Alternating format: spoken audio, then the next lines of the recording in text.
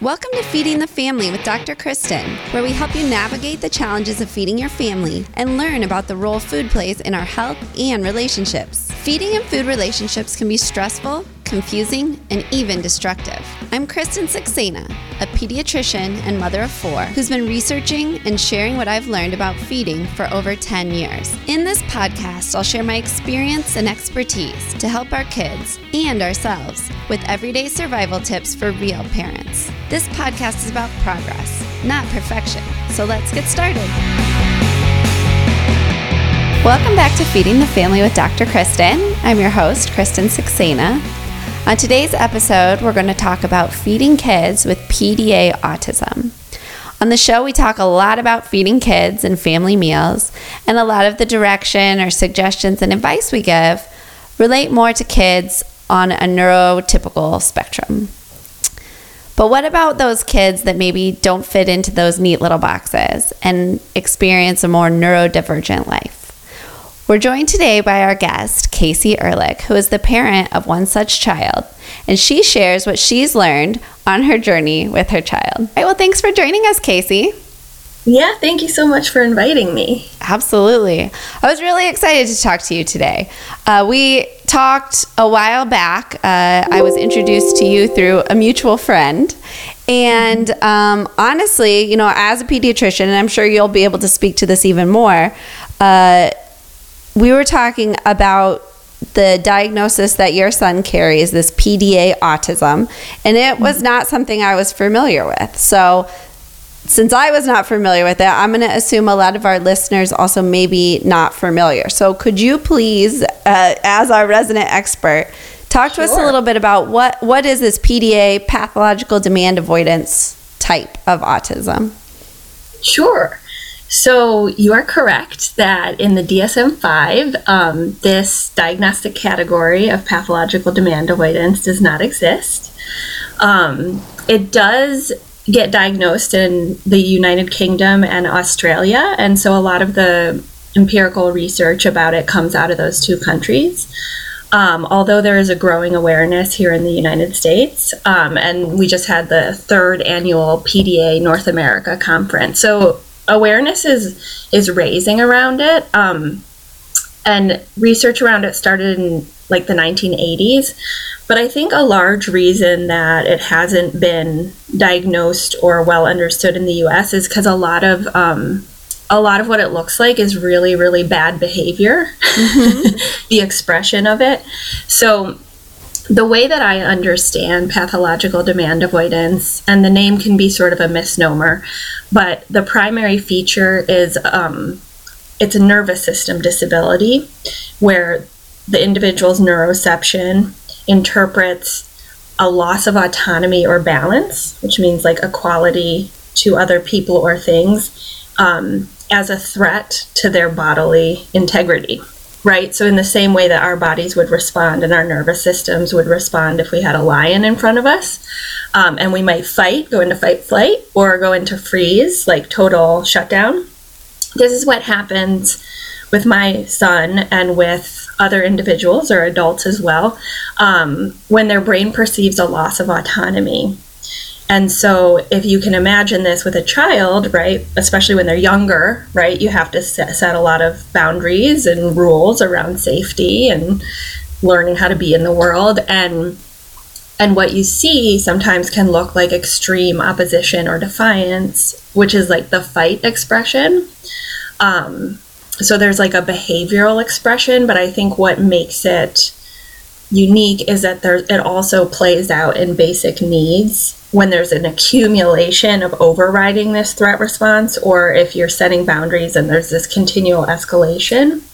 And of course, as a parent, you respond with traditional parenting strategies, but there's always a cost, right? Because it's a nervous system response, and so it can start to play out in basic needs where there's something called leveling or compensation behavior, where the child, their nervous system is like autonomically trying to get back into balance. And so they might stop eating, they might stop toileting or have a regression, or they might stop sleeping. So you have behavior and basic needs. And for my son, this coalesced around eating, which is why I'm here. Yeah. And, it is an expression of autism. But my perspective is that the nervous system aspect is the part that's a disability, that's disabling. And that sort of the sensory and social communication difficulties are mediated through that, level of regulation, anxiety, and the threat response. So, when my son is regulated, you might be like, oh, he seems pretty typical, right? And with these kids, they're often high masking. So like you might see one version at school or with the grandparents and then like a total different version at home, which can make it really confusing as well. Yeah. Yeah. Yeah. And so, I think it's easy to see then why it's been difficult to diagnose, because even as you describe that, you're exactly right. I think a lot of the things that maybe you might come to somebody as far as your concerns, it does sound a lot like maybe like a oppositional defiant type or other behavior type diagnosis. And with that masking, I think I would assume it's also even more difficult to kind of get under that sort of autism spectrum umbrella, because a lot of those things might be contradictory to what you might see with what you'd consider sort of more classic autistic characteristics or criteria for diagnosis. So would you tell us a little bit then about your personal experience in getting or coming to this diagnosis with your son?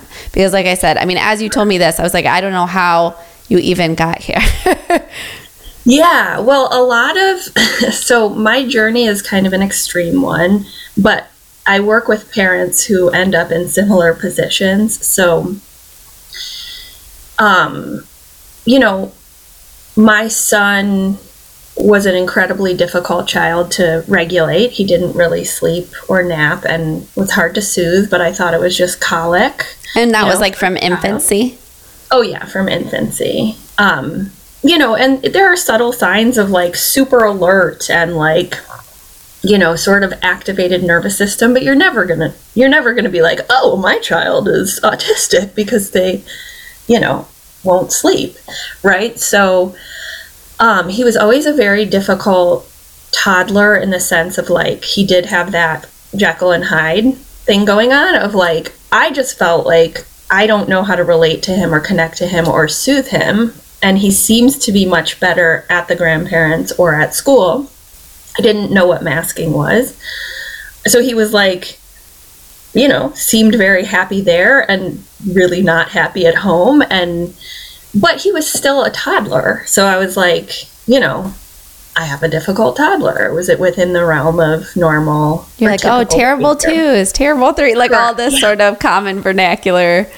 But at the same time, I was like, how is everyone just like living their lives with children? I'd look around and be like, oh, look at them. Like they seem to be able to like do things outside of the house. And like, they're not super depressed and hating life and motherhood in the same way. There was something going on, which now I can articulate, but like in order for my son to engage in anything like play, building, manipulating toys, reading, like I had to do it for him or alongside of him. And he could not like do anything independently unless he was at school, right? So this was the confusing part. So like, we would build things and he would just destroy them, and he would want me to like improv things, but he wouldn't actually engage himself. It wasn't like reciprocal. And then, but still coming out of toddlerdom, we had some strange things like where my parents came to visit and he stopped talking and pretended to be a dog for 2 weeks. And like, this is actually a strategy of avoidance. And how old was he then, did you say? 3.5. 3.5. Yeah, no, he was 3. And then, I thought maybe, he might have ADHD. Like he has 2 speeds. He's a sleeper in motion. And that was always true. And then I had my second child and things really started to escalate. And this is often a pattern you see in families where like there's a divorce or a move or a new child, and then you can't give the child undivided attention because they need undivided attention all the time. And and he really started escalating. Like the masking started to not be sustainable for him. So the behavior started to spill over into school. My mother-in-law, who lived in DC with us, started to see what we saw. And he started to get pretty violent and stopped eating and would say, like, I can't move, I can't walk. He stopped making eye contact and sort of stopped speaking. And like, if we tried to engage him, he would like attack us. And I would like run into the street with my newborn to get out of the line of fire. And I didn't know. I had no idea what was going on. It was a harrowing experience. I left my career at a large nonprofit in DC. I'm an academic by training, and I was just like, I can't live like this. Like, I have two versions of myself, and like my son is going to end up institutionalized. Like I considered taking him to the psychiatric emergency room and talk to the pediatrician about it. And my mother-in-law was like, don't do that. Like, bring him here. And because I was afraid like something was going to happen, like I was going to lose it, or my husband was going to lose it, or he was going to hurt the baby. Because he would do things like, I would turn away and he would put a pillow over the baby's face or scratch the eyeballs. And it was almost like, and it was an impulse. It wasn't him. It was like a very strange thing. Mm-hmm. So he's very much a fight-flight expression. There are kids who go into shutdown, which usually get flagged later. But often families come to a crisis point. Mm-hmm. And it's not like they're like flagged in a pediatrician's office. And so I spent like, I left my job. We moved to Michigan so that I could not work for, it ended up being like 2.5 years to stabilize him. And we worked through like a sensory processing lens for a while. And then, when the pandemic happened, he was home with me and his younger brother. And it was like, I was just like, something's off here. Like I tried to imitate like the, what he had been doing at school, like, little laminated caterpillar moving through the day, and we had outdoor time, and we were all quarantined, and he would fight me to the death on anything, like going outside, moving from one activity to another, brushing his teeth. And, when we moved, I started to recognize like how much his eating fluctuated with stress. Mm-hmm. So when we moved, he was only eating Honey Nut Cheerios out of a particular bowl, and if it wasn't delivered in that bowl, he would like throw it in your face and scream. So it was really like feral animal type responses, which makes sense because it was his nervous system. Mm-hmm. It wasn't like bad behavior, although in the moment I was like, my kid's a demon. Yeah. And then his occupational therapist here in Ann Arbor had done a training at the Star Institute, which is like in Denver and the premier sensory research space. And they had an adult PDA autistic woman named Christy Forbes. Check her out if you're interested. She's awesome. Giving a training on PDA autism. And she was like, she came back from that training and was like, I think you need to look into this. And I was like, I can't look into anything else. I'm too tired. Yeah. And so I started reading about it, and it was like a light bulb moment, which a lot of parents describe. But it was also terrifying, you know. And then I found another mother in the area through the actually not through the occupational therapist. I posted on Tilt Parenting, which is another great resource if you have differently wired kids. And I was posting about a service dog on their Facebook, like, does anybody know anything about service dogs? My kid is presenting in this way. I'm in Michigan. And she reached out and she was like, I don't know anything about service dogs, but where are you in Michigan? And then we ended up being 20 minutes from each other with similar kids. And we found each other, and she had just been to the first conference in Chicago. And we ended up being really good friends, and we found like 10 other families in the Ann Arbor area, and then she and I started a podcast, and that's like how this all started. Yeah.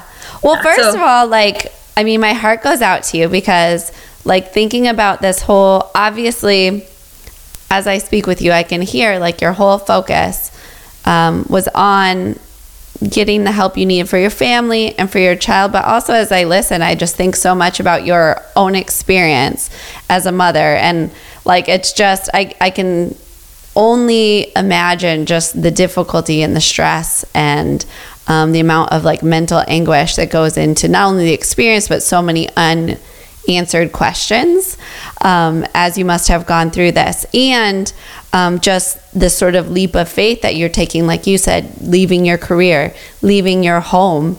And those are a lot of big changes for a family that's already, you know, maybe having a lot of questions or having a lot of stresses. But also just like is this going to be better? Is this going to be worse? That's hard, right? Yeah. So then can you talk to me a little bit, like, you said you were kind of more of thinking like you were working with maybe your doctor or therapist in terms of thinking that maybe this was a sensory processing situation. That was when you were in DC? Yeah, so I have a dear friend from college who is an autism specialist, and she runs her own play therapy. So her name is Lauren Stern. I'm just going to plug it. Yeah, man. Name drop. Because she saved my life. So I'm going to plug it. She is an awesome person and just like knows all about sensory and floor time and more behavioral approaches to autism. So she was like, fly to Chicago. I'm going to set you up with like speech language pathologists and occupational therapists that I've worked with that I trust. And like I stayed with her for 4 days, and she and her son and daughter, and she basically like taught me everything, not about PDA autism, but just like I didn't even know what sensory processing disorder was. I personally don't have like sensitivity, so I was like, what do you mean they feel pain with like a strong sound? I was very new. Yeah. So she gave me that lens of like going in a different direction from like a behavioral approach and incorporating play and sensory stuff, which was like for a year sort of like how I was getting back to having some sort of connection with my son. So like we're doing occupational therapy intensively, and also I sort of learned or taught myself how to do play therapy with him. So I would like do an hour to an hour and a half a day of like just getting on the ground and like following his lead, and like a lot of it was like pretending to be baby puppies or like throwing stuffies at him and like working through that connection piece, which I think, you know, is key, because no matter what I read, I needed to understand him as a unique child. And so once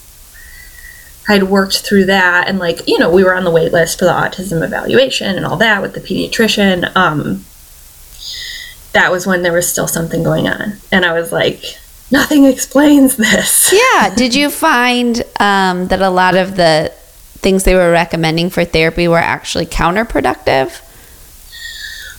You know, in my case, no, because I had that trusted person who guided me towards non-behavioral approaches, and she had seen how the behavioral approaches we were taking were failing miserably, right? Like, you know, I was doing the 1, 2, 3 magic and the timeouts and the, you know, natural consequences of positive discipline and all the things that like, and my pediatrician in DC was like, well, here's this support group for difficult children and you need to be stricter. And like, you know, it just continually escalated to a point where I was like, this not only isn't working, like my son has tipped into like a different state where he's like animalistic, and like I don't know what to do and I'm scared. And so she gave me the permission to be like, well, there's this other way.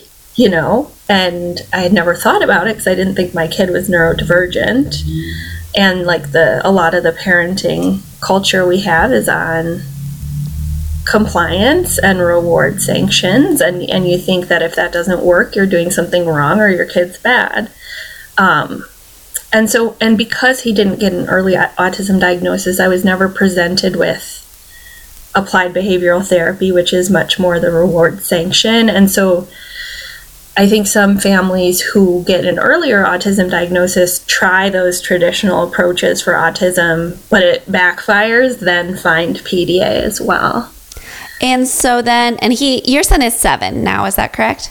Yeah. Okay. He's 7. And so then, but how old was he then when you moved? 3? He was 4.5. 4.5. Okay. And what made you decide, like, because that's a huge decision. You're like, I'm not going to work. We're out of here. It sounds like you had family maybe in Michigan. I'm from Michigan. Oh, you're from Michigan. I'm from Michigan. We moved to the small town in Michigan where my sister lives. It happened faster than I thought. Like within 2 weeks of me leaving my job, my husband had a job offer, which was not what we had planned on. But, the reason I left my job, it wasn't much of a choice. It was like, I was like, I can't show up to lead a team and like be crying in the bathroom in my heels and suit and like pretending to be together, because I'm not, and my life is falling apart. So I had to leave that, and that would have been a harder decision if it was like not crisis mode. Mm-hmm. And then, we all have the constraints of like finances in DC. Like if both parents don't have careers in most fields, it's hard to afford living there. Yeah. Yes. Absolutely. No, totally. So we were, and I always missed Michigan, and like I felt like a slower pace of life and more space was going to be easier for us. Like I'll give you just a concrete example. Like when I would try and like go places with my son, he would like go into flight and like run, right? Like he'd run into the street, he'd run in a parking lot. And here, like I can go to a place where the parking lot is empty. So I'm like a little bit less.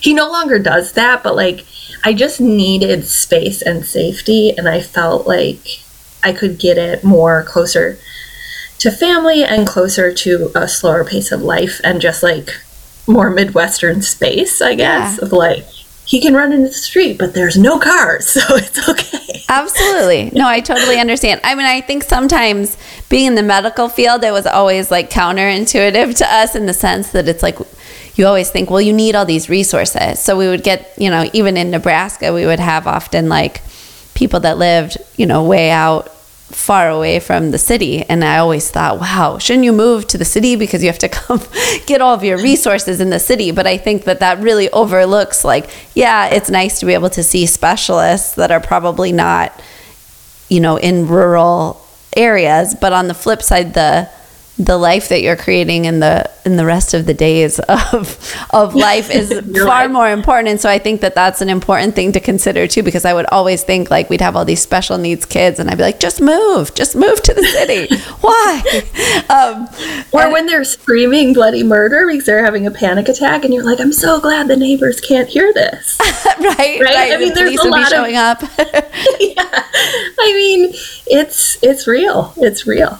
Yeah, well, and I think that that's a very important point from someone living it that makes a lot of sense, and I'm sure it resonates with a lot of people too.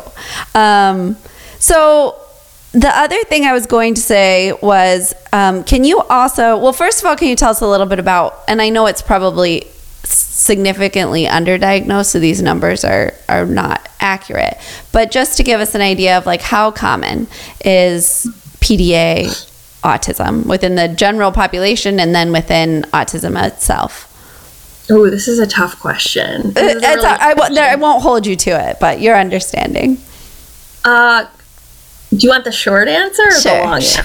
Either one. Okay, the short answer I think is that it's grossly recognize and misdiagnose, but I also think that's true for autism. And part of that is because of how the DSM has changed. But our understanding of what autism is and the connotations we have is changing so much. So I did a training with a specialist in London virtually, and she thinks that maybe like 1 out of 10 autistic individuals. That's actually pretty high.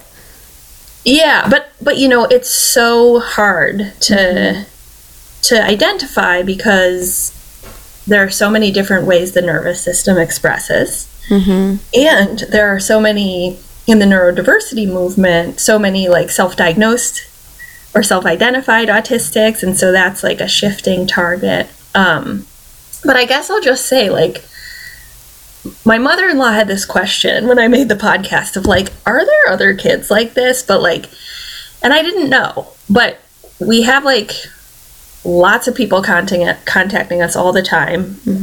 I've found 10 other families in my part of Michigan in my age group, and more keep coming. And then I have a wait list for my coaching. So like, it can't be that rare, right? Yeah. Yeah. Well, and I think that, as you know, I think we always said, like, in our lifetime, the diagnosis of autism itself has obviously increased substantially. And then everybody's always got these questions like, is it really more common, or are we just getting better at diagnosing it? And I think it's probably maybe both is usually the answer that people will give, although it's very difficult. But at the same time too, I think we're so just still in the infancy stages of understanding, you know, and even understanding right now, we kind of have this umbrella of this autism spectrum disorder, or like pervasive development issues. But are these all even under the same umbrella, really? And I don't know if maybe somebody does have more information or better understanding of that, but I think we're just so at the infancy, which I think is why it's so great that you're able to kind of share your story and what you're learning, because it really also speaks to your experience that what we need is this, like, people need this village, really. I think in of nothing else, like you're talking about, what a lifeline it was even to come across this person on Facebook who was near you and having this sort of or not Facebook, on Tilt. And well, it was a Facebook. It was a Facebook. Okay. Yeah. Some sort of like online social media group on Facebook. Okay. So anyway, but I'm just like, just having that right now, I think is so important for parents. And I think the coaching that you do, but even just creating a space for creating connections and community for people who are dealing with this. I would think, like you had mentioned, you know, in those kind of situations, you start to feel like, is it me? Like, am I crazy? What's going on? You know, am I perceiving this wrong, or am I doing something wrong? And when you're not getting the answers that you know, like you said, I think the masking seems like it makes it really difficult because people aren't even seeing the same thing that you're seeing. Yes. And it's pretty unique, really. Not a lot of conditions, because people will say, well, you know, if they're capable of XYZ, then it must be something that is unique to this environment or unique to the way that we're responding. So obviously we want to move to feeding and how that has been different, and how food has really been central to sort of the expression that you're seeing, or you have seen in your son. And I really wanted to talk to you because obviously on our show, you know, a lot of the experts I meet with, a lot of the advice I give myself, I want to be clear. I mean, it's really generally for the neurotypical child, and strategies that you can use that for a child who's more neurotypical can generally lead to success. But I always like to say, you know, as a parent, you are the greatest observer of your child. You got to trust your intuition, and you really have to be the greatest advocate for your child. And if you truly feel like, you know, I've done all of these things and this is not working or even counterproductive, you know, that I believe is the experience that you had. And so I want to not only honor that as existing in the world, and that it's very important to recognize that, but also hear, I mean, how does that look from someone who's lived it? So please tell me what feeding your son has looked like over time? Man, oh man, it's a big question. Well, I had all these visions and expectations as a mother, like we all do. Oh, the more expectations you have, I always say too, like the farther they're going to fall from those, yes. right? Like it's all going to be organic, scratch cooked from the farmer's market. 1,000%. And that's actually what I did, like in the beginning. So like he was breastfed and, for the first year, as you pediatricians recommend, and he was really an amazing eater. Now I understand that he was eating way beyond hunger because he is an oral regulator, and that's a common thing among these kids. Like my son, as an accommodation, still uses a pacifier even though he's 7 when he's home. So oral regulation is an indicator, just for the listeners. And he wasn't a terrible eater as a toddler. Like I did the no sugar, no grains, not a lot of dairy. We also did baby led weaning. Like I did all the things, right? And I like to eat healthy myself. And then, as I said, there was a change in the dynamic in the home. He had started to get quite a bit more picky, but not to the extent that I was worried about caloric intake and nutrition. And again, he was 3, so I was like, well, kind of typical behavior, yeah. Dr. Prager's spinach chicken nuggets, but there's some spinach in there, right? Like that type of thing. And it seemed within the distribution of typical. And then, as I mentioned, things really started to escalate. And my anxiety drove me to respond to my son with, you have to sit at the table. You can't have anything else until you eat this. And just trying to make him eat. And the more I did that and the more stress occurred, the more he resisted, but running from the table, having a flight response, he would gag or vomit, and it sort of escalated into the beyond what the books say will happen. I'm like, yeah. And so I honestly think that because of his sensitive nervous system and my response to it, he experienced trauma around eating. And so that's been a very delicate balance since our crisis. And, I remember when we moved to Michigan, when he was in that Honey Nut Cheerios phase, and I didn't understand, I didn't know it was about autonomy. I thought it was about sensory. And so I remember going to Meijer's. I don't know if you have Meijer's in Omaha. No. It's a big chain of supermarkets, and just going through the aisle of Ensure and all the different chocolate and cake flavored Zone bars and protein bars, because I was just oh my gosh, he's not eating. He's literally not eating. And his sensory stuff, and this happens when the nervous system is activated with these kids, their sensory stuff goes way up. So I would eat something near him and he would vomit. So he couldn't even eat at the table. And we started having to use an iPad to reduce his sensory input. And the only way he would eat would be under a blanket with an iPad, and I would have to deliver it to him. And still he has a pretty difficult time eating. And so, I'll give you an example, right now, and this is common for autistic children to have 5 to 6 safe foods. And I've done my own coaching with adult autistics who give a different perspective. So they don't view it necessarily as a problem as long as the kid is growing. And that's sort of what the pediatrician said in a way. But what the 5 to 6 things were for my son and R just felt so wildly non-nutritional.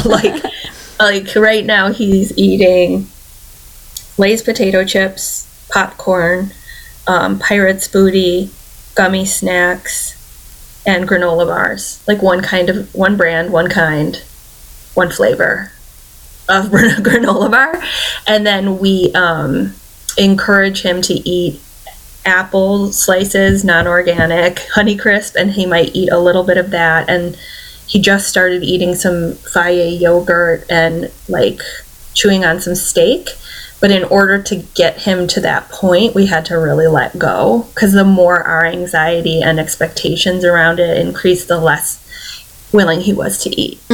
So it was like, and we worked through a sensory lens again before we understood the autonomy and nervous system piece. And he, you know, he would make progress and he'd try new foods in food school, which is like, you know, a 32-step process for exposure, like where the first thing you do is like, you might just like be using a toy hammer to like crunch things on the table, like very inoffensive things like Cheez-Its. Like, we're not talking like a salad.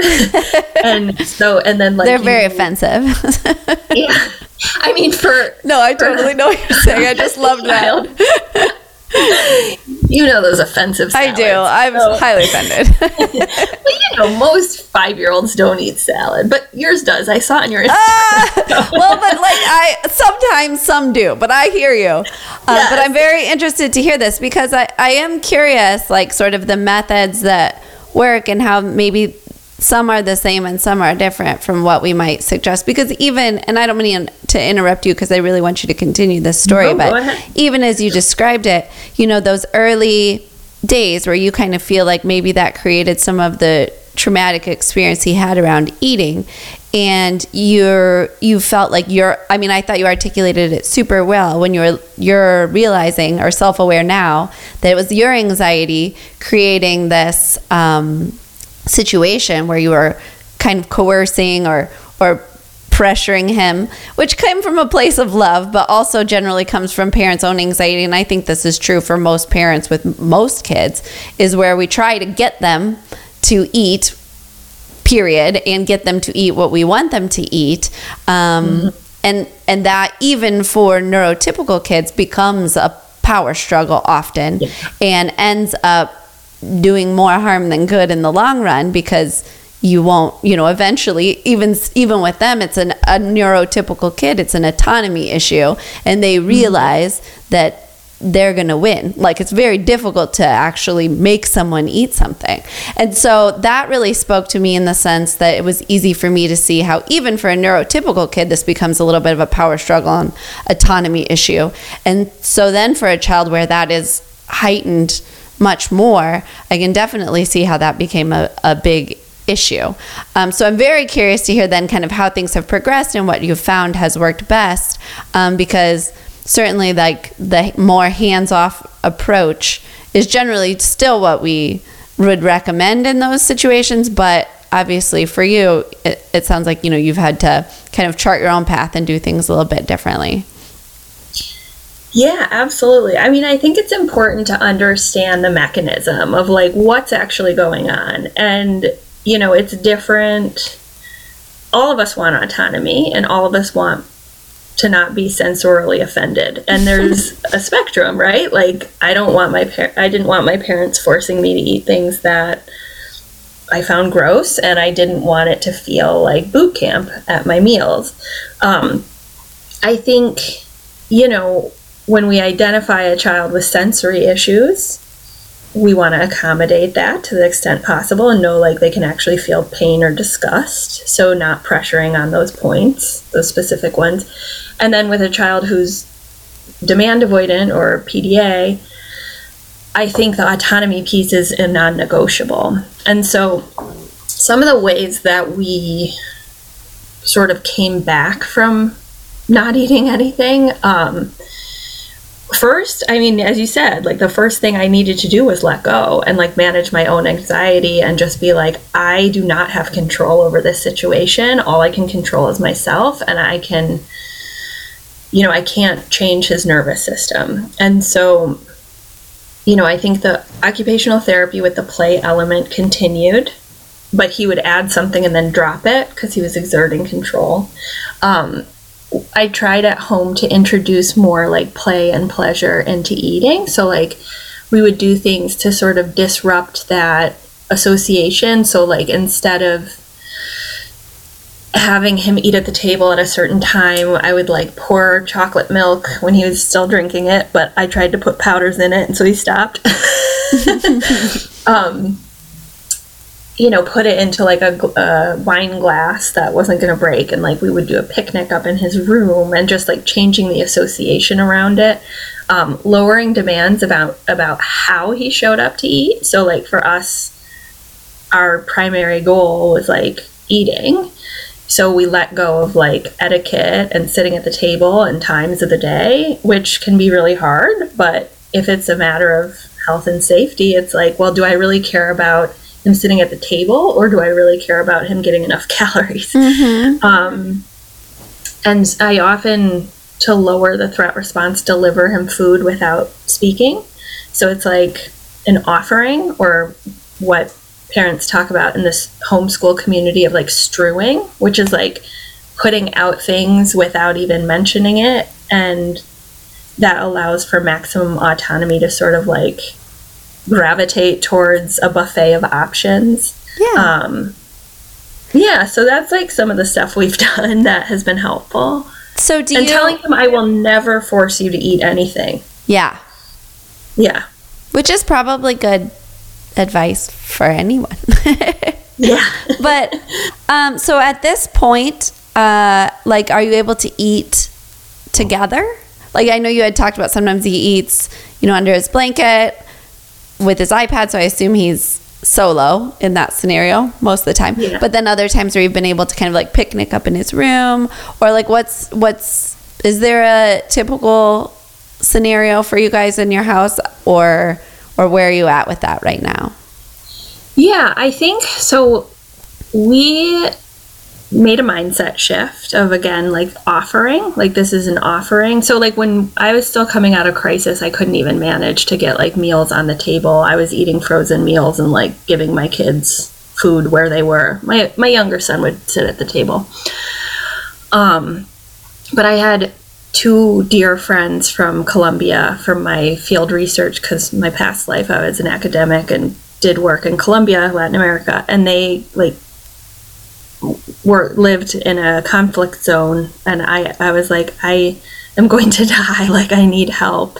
And I needed someone who wouldn't judge the extremity of the responses of my child or like our home life. And somehow the stars aligned, and like one flew from Australia, one flew from Colombia in the height of the pandemic and the election year. My husband works for the Department of State in Michigan, so it was like he was really focused on the elections, and so they literally saved my life. But what they did, they were like helping me cook, and they would be like, we're just gonna set a place for him and we're gonna eat every night. Like, they decided this to help me as like my mothers, they're older than me. And we set a place, and we would set out preferred food for him. And at first he'd like run over from the couch and like grab something we'd set out. And then like by the end of their time there, we had more of a routine, and he would choose often to come sit with us. And granted, he would bring his iPad, but like he would have us do like drawing contests, like from the iPad, like we'd all draw the same thing. And like he started to associate the table and meal times with like family and fun and peace. And my husband and I have worked pretty hard to continue to have a set meal time, especially at dinner, and cooked food. And we have an au pair from Colombia, so we're continuing the theme. And we eat with her every night, and he often will come down or not be ready to go to bed, and he'll have like a second dinner with us at the table. So that's amazing. I mean, I would think as a parent, obviously, I'm obsessed with like family meals, but like, so it just warms my heart. I mean, it must be so nice to like have him associating that with like such positivity as a change. And for you too, like just to have it be a little bit more peaceful and not so anxiety provoking every day. Yeah. Well, I've let go of like whether or not he comes to the table. And in doing that, he often chooses to do so because he senses that he has autonomy. But that's like a huge leap of faith, right? Of just letting go of control and being like, okay. we'll see what happens. So then the other question I have is then what's the typical scenario in which like a new food comes into his life? Because you kind of talked about right now his 5 foods are these things, but it sounds like that changes over time. So what's kind of a typical scenario where something is sort of introduced into the list? Yeah, so there's probably three ways that it happens. Like, one is a friend from school will have something and he'll see that they're eating it and he'll be interested. It'll pique his interest. The other is, as he gets older and more self-aware, and we talk about PDA and his nervous system all the time, the more he's starting to understand, not from an emotional or sensorial level, like a cognitive level of like, if I don't eat this, I won't have energy, and therefore I need to try. Like, he's not motivated to do it for me, and I think that's part of his autistic expression. But he's like starting to understand more like energy and protein and muscles, and a lot of it he learns on his iPad, to be frank. And then we continue to do feeding therapy with his wonderful occupational therapist, and we play games where we'll pick up, I'm in the therapy, so as a service dog, it's like, it's kind of a party. Like, we'll play games where we'll pick up something with our mouth and like walk across the room and spit it into a bowl and like have little competitions, and I make a fool of myself, and like, we don't talk about food in normative ways of like, this is a good food, this is a bad food, or this is gross or good. It's like, this is crunchy and green and very like just very objective. Yeah and sometimes, like, because he's regulated, because he's just spent like a half an hour on a hammock swing and crash pad and like all the sensory input, he's regulated in his body, so he's open to experimenting a little bit, and it fluctuates. But sometimes like he just asks for carrots and pepperonis this week because it came up in his food therapy and he tasted it and realized he liked it. But it really fluctuates. It's like a very, like, how I think of his development with food and a lot of other things is like, it can feel like this infinity symbol of like, we move forward, we move back, we move forward, we move back, but it's like on this like really shallow linear path of like, little by little he's getting to a different place. And I think as he gets older and understands more the science, like, he'll be motivated, and that's what that's the only thing that works is if he wants to do something, if he has autonomy. So Well, so we're just patient. God bless you, for sure. Well, and then the other thing I always think, so you have a younger son, and is it difficult? Because honestly, a lot of the things that you're explaining, particularly with the feeding, are sort of this more, like we talked about, more hands-off, more autonomy left for the child. I think as I'm listening, to me, it's more like the pushback or the negative consequences of not being that way are so much more amplified for your son than maybe for a more neurotypical child. But the actual sort of mindset to me is really similar for what might create that sort of autonomous, peaceful situation for a more neurotypical child. Which your younger son, does he have any other sort of diagnoses, or does he?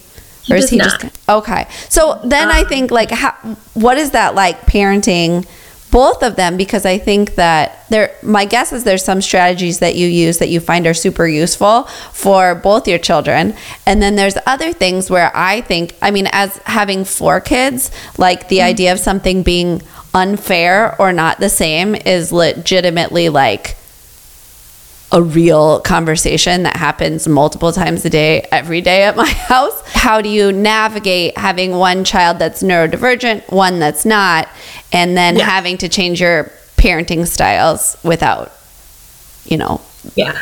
one blowing up that it's not fair? Okay. So this is really difficult. both in my household, but also for other parents.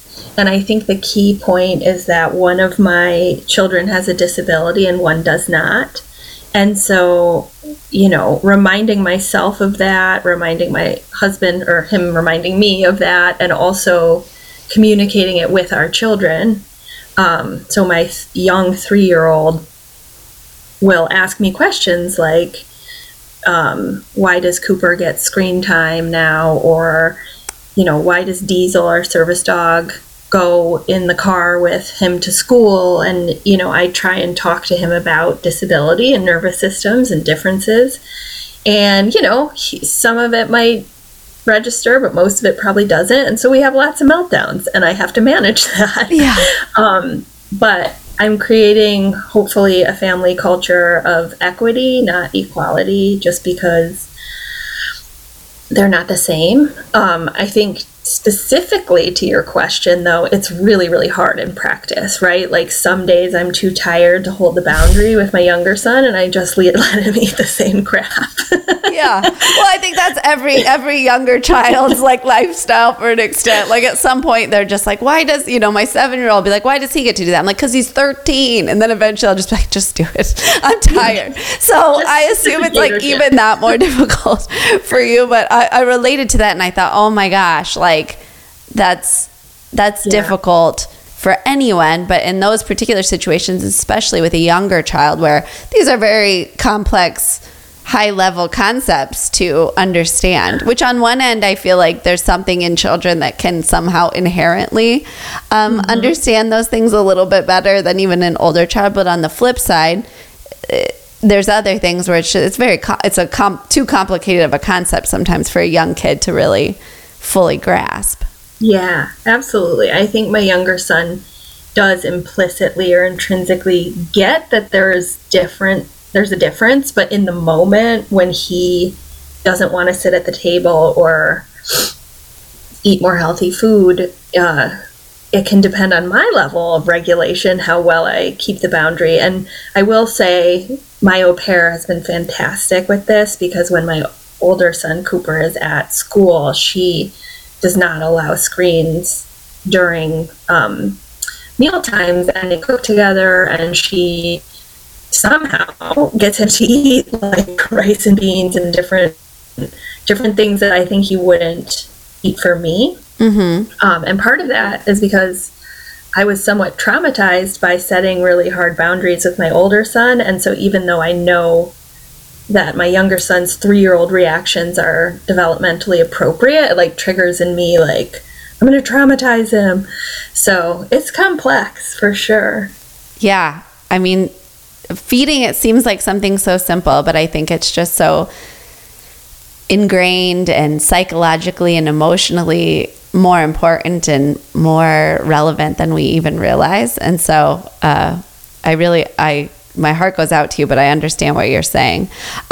So this has been lovely. I feel like it's been super educational for me. I really appreciate you sharing your story.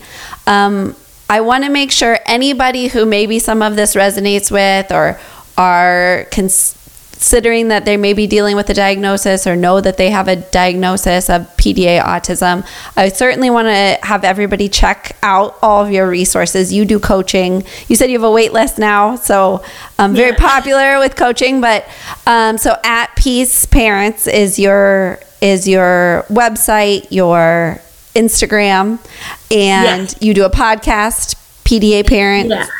So we have there's two resources. One is more of a like community advocacy and podcast, which is with my dear friend and colleague, and that's called PDA Parents. So we have like a list of all the practitioners in the US who are working in this field, and resources that are PDA friendly. It's all free. And there's writing on there, and parents are invited to contribute if that's of interest. And that is also an Instagram, PDA Parents. And then, yes, my business is At Peace Parents, and I do personalized coaching, and also I do have some group coaching cohorts, a connection cohort that I run almost monthly. So it's at a lower price point if anybody's interested.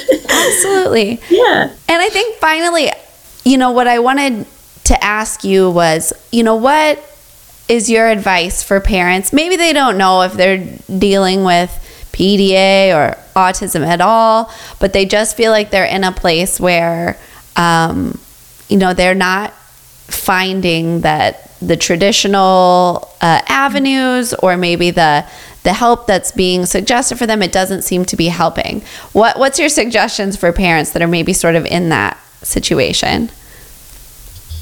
Yeah, I think what I say to a lot of my clients, and this is based in my previous life, is it's an empirical question. It's not a philosophical one of just for most kids it can work like this, and values have been born out of what the societal norms are, but if it's not working for your kid, follow your intuition and engage in trial and error, and don't judge yourself. It doesn't mean just because the books aren't applicable to your child that your child or you are wrong. It just means you might need to write a different book because it hasn't been written yet.